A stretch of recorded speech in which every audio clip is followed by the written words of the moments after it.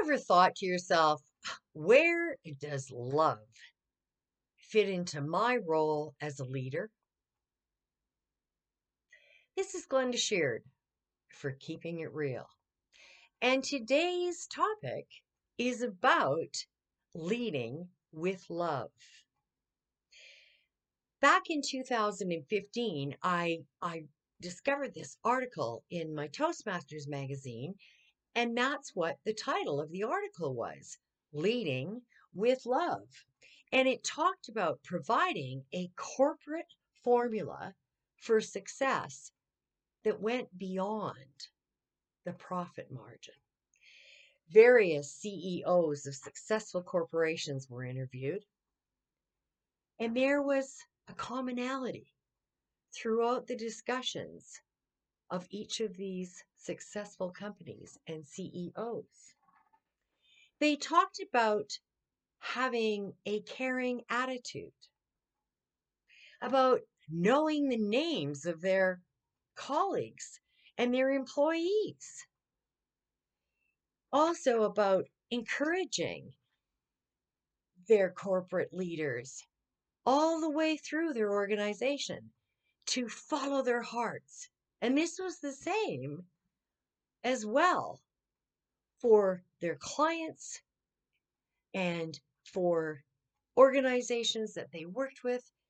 They encouraged and inspired and motivated others to lead with love. Now, it isn't something that for many years was discussed at a corporate board table.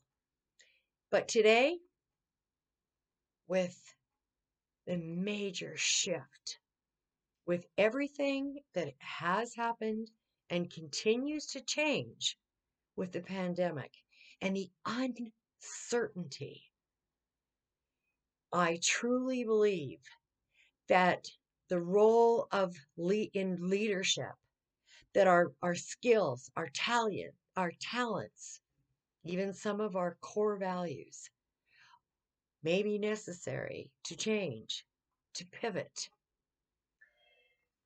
The article also talked about having a culture of appreciation.